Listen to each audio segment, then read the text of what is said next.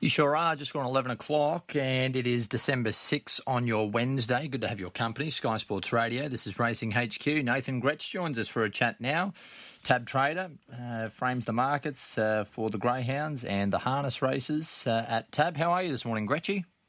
Hey, Licky, thanks for having me on, mate. It's been a while. I've been wanting to come on for a long time. You keep rushing me, but it's good to be on, mate. We've got a big announcement this morning about the Phoenix, the greyhound race, which is exactly the same as the Everest. So we made an announcement this morning about the greyhound that we've chosen to represent us in our slot, and we've decided to go with the Anthony as a party-trained Pass the Buck, who will represent Tabcorp in the Phoenix down in Melbourne on December 16. Outstanding, mate. We'll talk more about this dog and the race in a moment, but I've got to address this from the top. What do you mean brushing you, mate? This is Stanley's show. I'm just the fill-in. I mean, please direct all complaints to management, mate. Come on. Oh, I'll get a hold of Stanley myself and get him to get me on next time. Don't worry, buddy. We'll never brush you. You're a good man. And this dog, is he worthy of the Tab slot, clearly? The brains trust behind picking him for the Phoenix. Believe he's up to it.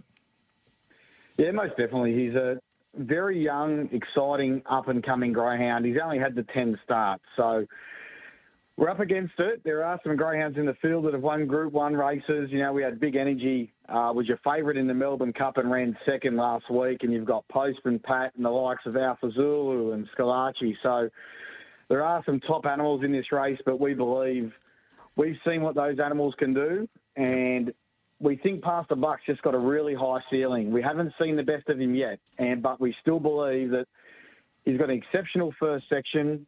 He's run 497 and 502 at the Meadows, and we think if he can repeat that, he'll be in front, and it'll be a case of catch us if you can. So we're just really pleased to be with a young, up-and-coming greyhound, and he's one of the boom youngsters on the scene at the moment. He has had about 6 weeks off, and he had a hit out at Bendigo last week just to clear the cobwebs, and he went the third fastest time there this year. So we believe he's right up to it. He is young. No doubt it's a little bit of a risk choosing a young greyhound who hasn't proven himself at that real top level yet, but we got full faith in Anthony as a party in the greyhound. And the trainer himself, mate, Anthony, he's one of the best. Mate, he's won Melbourne Cups, Australian Cups, he's won shootouts. You know, he's one of the best trainers. I've been involved in the industry for a while. And, the thing that made us confident about this selection is we've been speaking to Anthony about the greyhound. And like we said, he was out injured, the greyhound. So he was out of sight, out of mind, I think, from slot holders. We had a look at him and we called Anthony and said, listen, what happened in that Great Chase final? He was leading and he got injured. And Anthony just explained to us about the injury. You know, and he was in constant contact with us and letting us know when the dog was going to the vet, when the dog was right, when the dog trialled, when the dog ate its breakfast, when it went to sleep, whatever we wanted to know. Anthony was full transparent and even come to us and said, if the dog's not good enough, I'll let you know straight away and you can pick something else. But, you know, we've got full faith in Anthony and he gave us so much confidence to select this greyhound. And once we spoke to Anthony sort of one or two times, there was no looking back from there, and the confidence just kept growing and growing with every conversation between us, Anthony, and also the owner as well. So it was a long process. It was drawn out a little bit, and we've waited till sort of the week of we have to select a runner by Friday, and we waited till the Wednesday. But this has been in the pipeline for a few weeks now with Pass the Buck. Yeah, he's $8 in the market. The box draw is this Sunday, the 10th of December from 10:30am for the Phoenix. And I guess the beauty of greyhound racing, if you're talking horses, it can be subjective. Oh, is that a strong form line or is that a strong race it comes out of? With a greyhound, mate, you just run the stopwatch over them. You know exactly how fast they are, how well they're going, what sectionals they can run, etc. And clearly this guy... He can do that on the clock. He can run that good time needed to win a high-class race like this. Yeah, when we sat back in our very first meeting, we said to ourselves, we want a greyhound with exceptional early pace. That was one variable that we wanted in the greyhound we were going to select, and this guy's got plenty of early pace. He's run 497 at the Meadows, so he's broken 5, and not many greyhounds can do that. So we think a repeat of that, we will be in front. I've got no doubt if he runs 497, we'll be in front early. And, you know, there's no luck needed from there. He's just got to keep going and hopefully hold off the rivals. So we just wanted to take the variables out and with the Phoenix, the way you select the box draw is it's done at random, and then what happens is they draw the slot. It might be tab, gets drawn, and then you go up and you select your box. I think it's sort of similar to a Cox plate. So we just thought if we get drawn last, we want a greyhound who's going to be able to overcome that box. You know, your box is 6, 7 or 8, which will more than likely be last. And we feel that even if we draw there, this greyhound has enough early pace to overcome that, whereas we feel some other runners in the race currently and some we could have selected, you know, are desperate for the inside. They need the inside or they'll be a big price on the night and need a lot of luck. We just wanted to get rid of all those variables and select a runner we thought, doesn't matter what box we draw, we can go to the front and let them try and run us down. So if you're chosen first to draw your box, it's not randomised. You can go up there and pick the red if you so desire. Right. Yeah. So I think the Cox plate's very similar. So they just randomise the order that gets chosen, and then you go up and you select what box you want. So, you know, if we get drawn first, we've got the choice of 8 boxes. If we get drawn fourth, there's already 4 boxes gone. We get to select one of the other 4. So because it's done like that, we still thought we just wanted a greyhound who is going to find the front. And by all means, they're not robots. It doesn't mean because he's done it, you know, sort of, I mean, he's had 10 starts and he's led pretty much on 9 of them. It doesn't mean it's not guaranteed to lead, but we just thought he's done it consistently. If he can do it again, especially on the Phoenix night, we will be in front. And, you know, it doesn't matter what box we draw. What is the ideal box for Pass the Buck?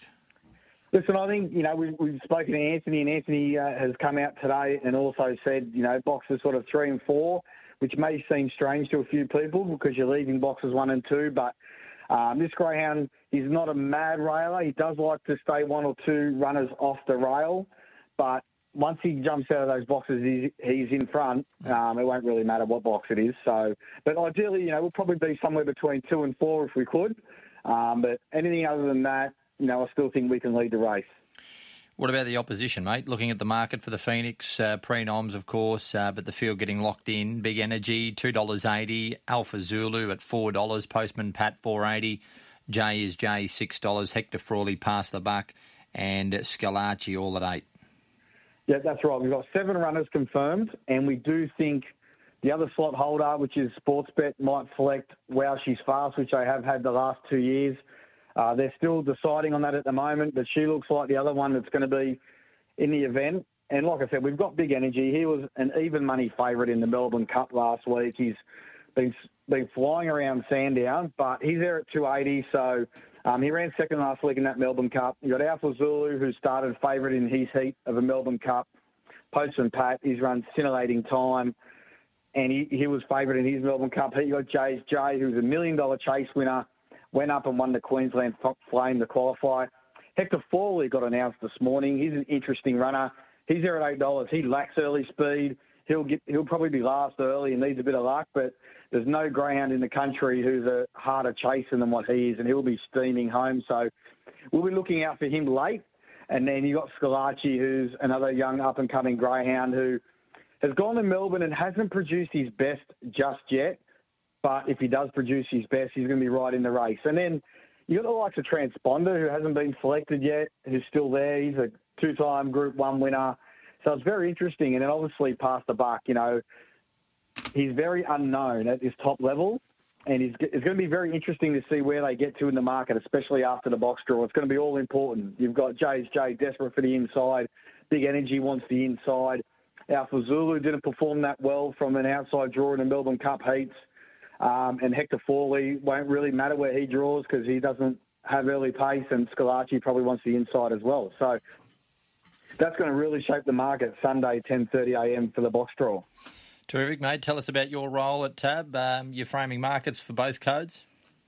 Yeah, mainly just the greyhounds at the moment. I sort of manage a team there for the greyhounds and harness as the trading manager in that space. I've been involved in the industry for a good 20-odd years now. I used to work at sort of greyhound racing in New South Wales and the Gardens at Wentworth Park as well. And I've been at TAB now for 10 years. And, yeah, main role there is, you know, managing the team that we have there of traders to, you know, to oversee the operation that goes on in the greyhound and harness space and, yeah, and also double in a bit of pricing as well. It's probably most favourite part, of the role there at Tabcorp. I really enjoy sort of the pricing. It's, sort of my opinion v the rest as it is. And also just jumped into sort of a bit of media space at the moment. Obviously coming online with you today and doing a few sort of tips online as well, which, we tipped Talawa King there on Saturday night, and he got up at $7, so something for the followers there.